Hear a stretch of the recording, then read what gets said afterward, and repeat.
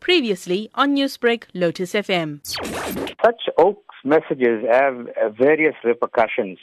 Firstly, yesterday's event caused widespread panic in the Bayview area, where parents received a message that three schools, the children were... Now, parents immediately rushed to school hysterically and wanting to take their children home out of fear. Now, firstly, the panic that is caused in communities is unwarranted.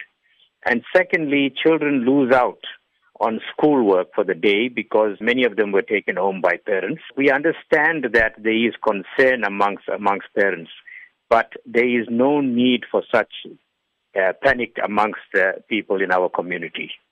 Now, there have been some indications that parents will not send their children to school this morning for fear that there might be other kidnapping incidents or abduction incidents as mentioned in that message. How dangerous is this? We cannot allow our community to live in fear when there's messages going around that is really untrue.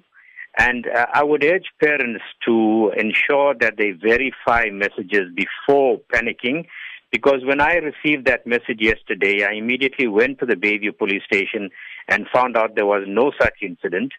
And also I checked with the local security companies that operate in our area and also found that they had not received any such reports.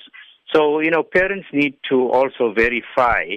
And I would like to urge people, before they retweet or repost any information that they get, they must verify the information, make sure that it is correct before sending it out to other people, because that only serves to create more panic and fear amongst our people, and that is unnecessary.